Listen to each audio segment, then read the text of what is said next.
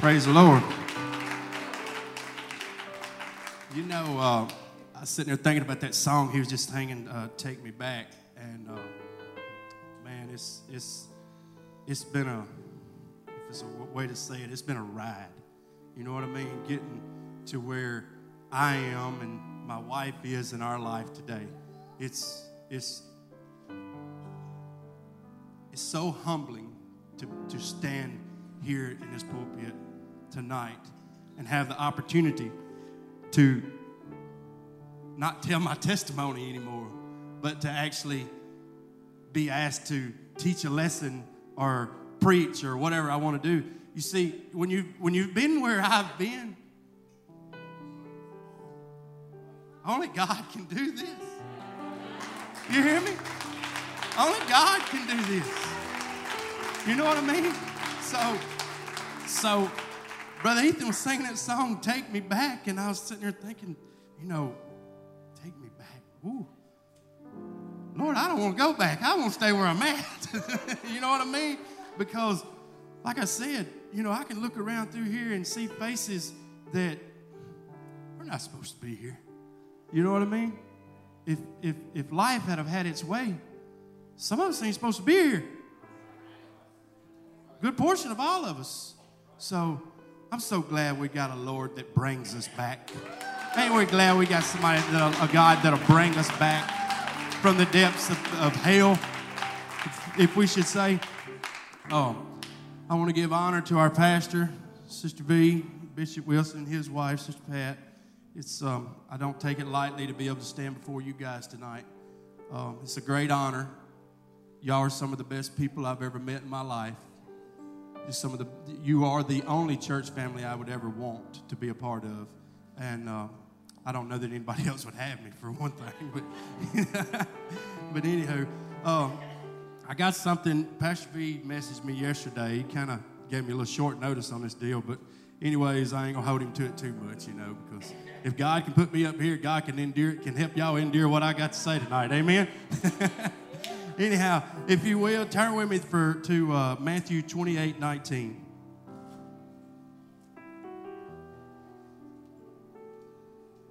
You get it, say amen.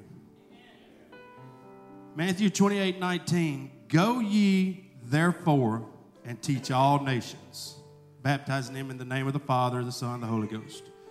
I want to look at a portion of that scripture in the first three words, go ye therefore, tonight, and think on that. I want to talk to y'all about a topic. Someone's waiting on you. Someone is waiting on you. The word go means to move from one place to another. It's to travel. It's to leave. Y'all can be seated. I'm sorry. The word go means to move from one place to another, to travel, to leave from where one is at, or to depart. A lot of times when we get in church, or we've been in church all our lives, we kind of get complacent. You know what I mean? And we think that we've done our due, or we've been our mile, and it's time for us to sit down. It's time for us to retire. But the Bible don't say nothing about retiring, or I haven't found it yet. So, the word go is used in the Bible 1,492 times in 1,352 scriptures. I was standing over here talking to Brother Brad just a second ago, and I said, how many people is this church out here supposed to seat? And he said somewhere around 1,400. Is that kind of going together with y'all right there? 1,400 times the word is used, go, and it was 1,200. I'm sorry, 12. Well, if we go for 14, we might get 12, so let's go for 14. Anyways, I'd say go is a pretty important word, right? Y'all think so? Amen? I do. John 13:14-15 says, if I then, your Lord and Master, have washed your feet, you also ought to wash one another's feet. For I given you an example that you should do as I have done to you. He's telling us to go do something, right? Okay? It's evident then that if the Master served, we should serve. If he taught, we should teach. If he prayed, we should pray. if he knew that we would catch the spirit of his ministry, our hearts and souls would be so full of that which he had received that we would not be content unless we were sharing, serving, teaching, and praying together. Matthew 22:9. Go ye therefore into the highways, and as many as ye shall find, bid to the marriage, for many are called, but few are chosen. So many of us are called. You know what I mean? Y'all with me? We're all called. There's many of us in here, so we're going to say we're all called to do what? What are we called to do? Go. We're called to go. Now, this past weekend, we had a great outreach day. I mean, I would say we had a very good outreach day. Touched a lot of people. A lot of different connections were made. I know Jamie and I were talking. We got to reconnect with some folks that we hadn't connected with in years, you know, and those connections are important. But what have we got to do in order to make those connections? We got to go.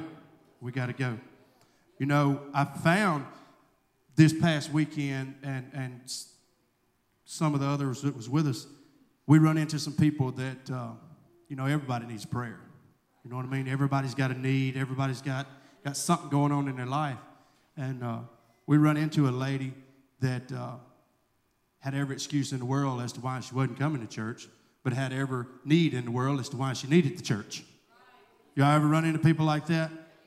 You know, I used to be one of those people, you know. But you know what we did? We got bold. We got out of the truck, and we went and laid hands on her on her porch. We're believing God's going to heal her. She may never darken the doors of this church, but that's okay because we done what God told us to do. We went and we obeyed. You know what I mean? God can heal her there on her porch just like he can heal her right here in this altar. Amen? I believe that.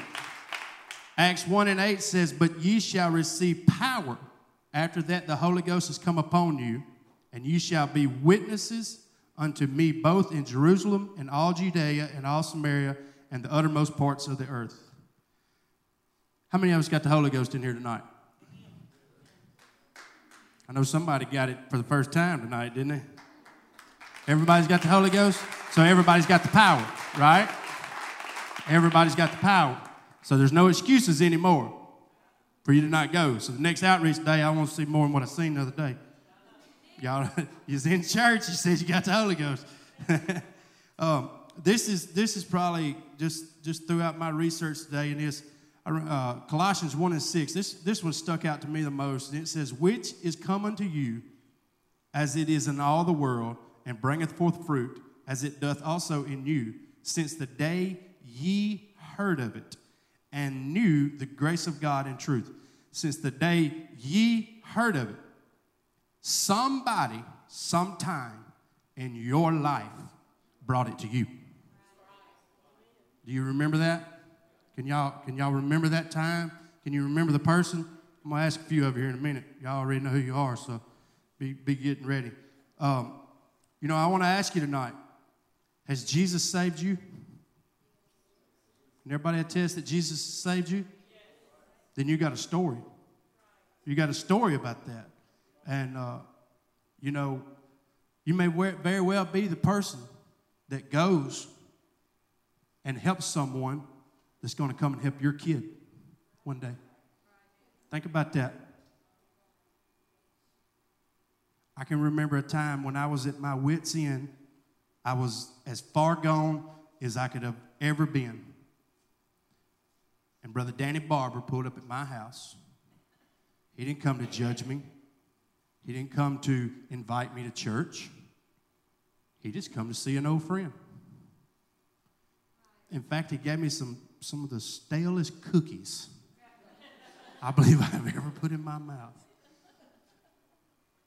But that ain't what mattered. You know what I mean?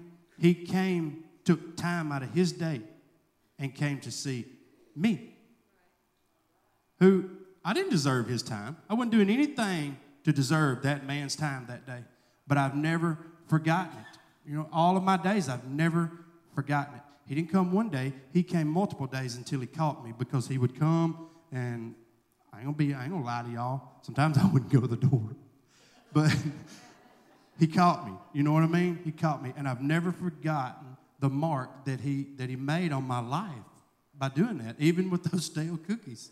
The cookies ain't what made the mark. It's the fact that he treated me like I was a human being and I wasn't a strung-out dopehead. You know what I mean? He didn't judge me. He didn't make me feel like I was going to hell if I kept doing the things that I was doing, but he just let me know that he loved me. He loved me, and he wanted to see more of me. You notice I said he never once invited me to church, but he didn't have to. Sister Peggy, you didn't know how much you were speaking to me back there in the prayer room earlier when you said, "How do you know I love you?" I could feel it. Y'all believe that? You believe that energy transfers? It transfers. When you know someone is really genuine after you, they're there because of the goodness of their heart. You can feel it. You don't have to see it. You don't have to be told it. You know it. You know it. And Sister Peggy, I believe that about you, and I'm sure everyone else in this church does too. Now, I've asked a couple of people to speak on behalf of what it was like for them when someone come and witnessed to them. Brother Kenneth, you want to go first? Brother Kenneth's a good dude, ain't he?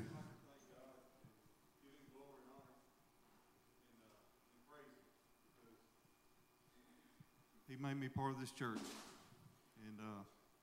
And Brother Danny Barber, he never give up on me. He always there for me. Knocked on my door every time I went at church. And I thank God for him. He's always been there for me. And God brought me back. And he gave me a new life. He gave me a wife, a loving family. And I just want to give him praise and honor and glory for that. And Brother Hughes, I see him in town. He said, "We miss you at church. We're praying for you. Come on back." I said, "I'm coming." And they all made a mark in my life, you know, where God's really touched me and blessed me. And I thank God for all of them. That's awesome, Brother Kenneth. You know, not only did God touch his life, but because of what Brother Danny and Brother David done, both of these pews right here are full on Sundays. I don't know if anybody's ever noticed that or not. Both of them are full because of two witnesses that made an impact on his life. Do y'all see where I'm trying to go with this? Do y'all see where I'm going with this? We've got to go. It's time for us to go. I'm not going to say that we've sat on our pockets long enough because we haven't. You know, we're going. We're doing things. But y'all see that it's now is more of a time than ever for us to really go. My wife and I have the pleasure of going and speaking in some of these treatment centers around North Mississippi. And I'm going to tell y'all something. We get the tip of the iceberg that come and visit this church. It's just the tip of the iceberg. Jamie, Nicole, they've been with us. Sister Ashley, you've been with us. It's the tip of the iceberg. Am I telling it right? It's amazing what's right here within 50 miles of us. But we can't see it if we don't go. You know what I mean? We've been prophesied to over and over that we're a beacon. You know, that this church is going to be a beacon. And who are we a beacon to? That's not for us to decide. You know what I mean? Only decision we got to make is to go. To go. Brother Marshall, you ever had somebody that impacted your life when you got out of church? At my worst point, lowest, when I was ate up with bitterness and anger, I was actually moving out of my parents' house, and I was on an alcohol binge for about a week and a half at that point.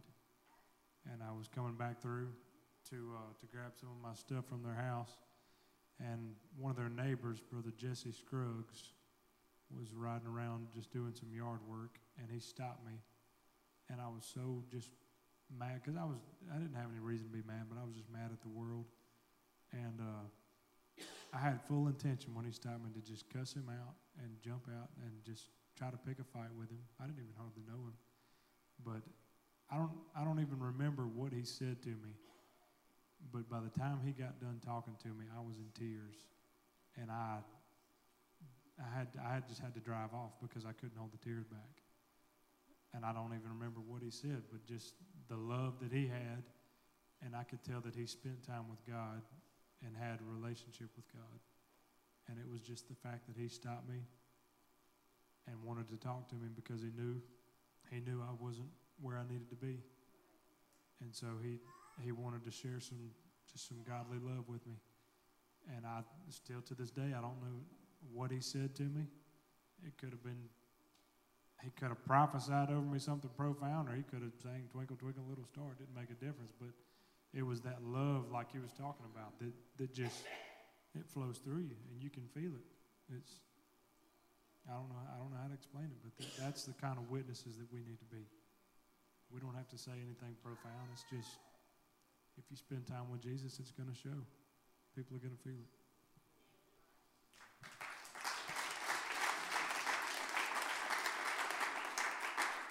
Thank you, Brother Marshall. You know, we got our tent revival that, I can't think of your name, brother, I'm sorry. Brother Larry was talking about a while ago, and wouldn't it be a statement if this congregation right here, all invited, went out and really put the work in and brought a family to church one of those nights? Wouldn't it be something? What a gift we could give to our pastor. You know what I mean? Our pastor is wherever he's at right now, doing mission work. So who are we to not be able to go down the street and knock on the door? You know what I'm saying? So, it's time for us to go. You got something, Brother John? Yeah, I also have, a special person that, kind of the same as you guys. You mentioned Brother Danny twice. You were mentioning Kenneth did, so I'm sure that means a lot to Brother Danny to know, that he has something to do with you guys being here. Brother Marshall and his situation. But for me, it's Brother Benny Connor. That man, I've done the same thing you've done. I've seen him pull in my driveway, and I've ducked behind the window before, and then he's caught me in the yard before, and he's caught me several times, and his love and kindness is part of the reason why that I am back today. He has spoke to me before and pulled off, and it stuck. It was in my heart, eating me up in the back of my mind, but it was never no push. It was, I love you, we miss you. When are you going to come see us, And it kind of put it on me. It was like, these people, I'm out doing whatever, God knows what, and they're like, we miss you. Why do you miss me, It's got to be something there, It's just, and it's God. It's God in their hearts. It's their love for people, their love for souls, and this is home. It's always been a draw. The whole time I was gone, it was a pulling me back here. But, Brother Benny Connor has a special place in my heart and always will, and he is part of the reason why probably that I'm here today. Thank you, Brother Chairman. Can we all stand? I'm not like the rest of you. I'm not paid, so I'm short-winded. Anyhow, Brother Ethan, you want to come back to the piano? Yeah, they're not going to get much out of me giving me a freebie. Anyhow, has anyone else got a testimony of a time that somebody has touched your life by coming and knocking on your door? If you have, hold on to that and go pay that forward, because that's where it's at. You know what I mean? We must get out and we must go. We have to. Brother Sam, I can remember when you was doing the chips. I've seen you in the beer stores, and I would be standing at the counter putting my beer in and see Brother Sam and be like, my God. You know what I mean? But you know what? Did he judge me? No. But it was his presence. Although he's in a beer store too. Not for the same reason, though. His presence. You know what I mean? It carries. I don't care who you are, what you do in life. If you have the Holy Ghost, your presence is going to stand out. And we've got to keep pushing that forward and keep carrying it, because there's so many people in this life that are counting on us. Listen, it's amazing how many people don't even know we exist. They know there's a big old church in Bethlehem, but they know nothing about it. Whose fault is that? Whose fault is it? Nobody's to blame, but realistically, whose fault is it? Do you have something? Okay. All right. Brother Ethan. Thank y'all. I love everyone. Let's go.